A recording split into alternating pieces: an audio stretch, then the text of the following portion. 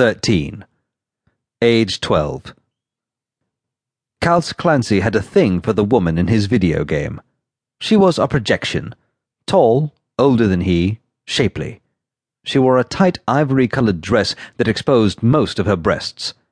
Most of her brown legs extended far beneath the hem to meet faded brown combat boots. Her breath brought a light to her face, and as she ran, the breath shortened, and her chest rose and fell, tightening and loosening the white fabric. And at the boundary of one virtual world, she would fly into the ash-grey skies, seeking another. Carte watched from the dirt. He watched her long enough to make it seem that it was not she who was rising, but he who was falling, down into the earth, possessed by a strange euphoria. But today, he didn't want to talk about it. She had betrayed him in the game. He had asked for directions to the end of the maze, and the bitch lied and sent him into a trap to get ahead. Out of rage, he had blasted back to his initial position and continued onward to find the woman. Yesterday, she was a shimmering, silent guide. But today she was the divine enemy. And look, there she was. He could see her dirty blonde ponytail brushing across her hips as she ran. And he ran after her, watching her legs scissor and plotting an attack. She turned into a building. He followed her into the darkness and then stopped. They couldn't fly here because there was a ceiling. He would backtrack and wait for her on the other side. His footsteps crunched against the gravel as he circled the building. He leaned against the bricks outside and waited.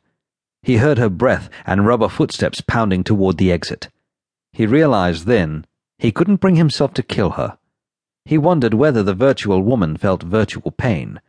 She acted as if she did, cringing her face, bleeding, existing as if she had a life to salvage. In the game, even she was subject to death. A virtual death, perhaps, but he wouldn't kill her. The line between virtual and real was not something Carte easily understood. She was the enemy, but she was beautiful, from what he understood the word to mean. The wall noticed his confusion. "Carte," it said, "do you understand the meaning of the word lust?" "Yeah," he said. "That's before—" "Sex," the wall said for him. "That's when people want sex. Sex is for reproduction," the wall went on. Carte remembered the wall explaining sex in its anatomical and evolutionary purpose. At the time, Carte couldn't imagine why anyone would voluntarily do such a thing. But he thought it through and realized that it now made sense. Lust was real. This disturbed him more than he expected it to. A creeping frustration grew. He remained in his stupor for a moment. He didn't know what to do. As the woman's projection approached, a wave of indifferent impatience swept upward from the soles of his feet. He snapped the woman's neck, dropped the still body in the dirt, and ran.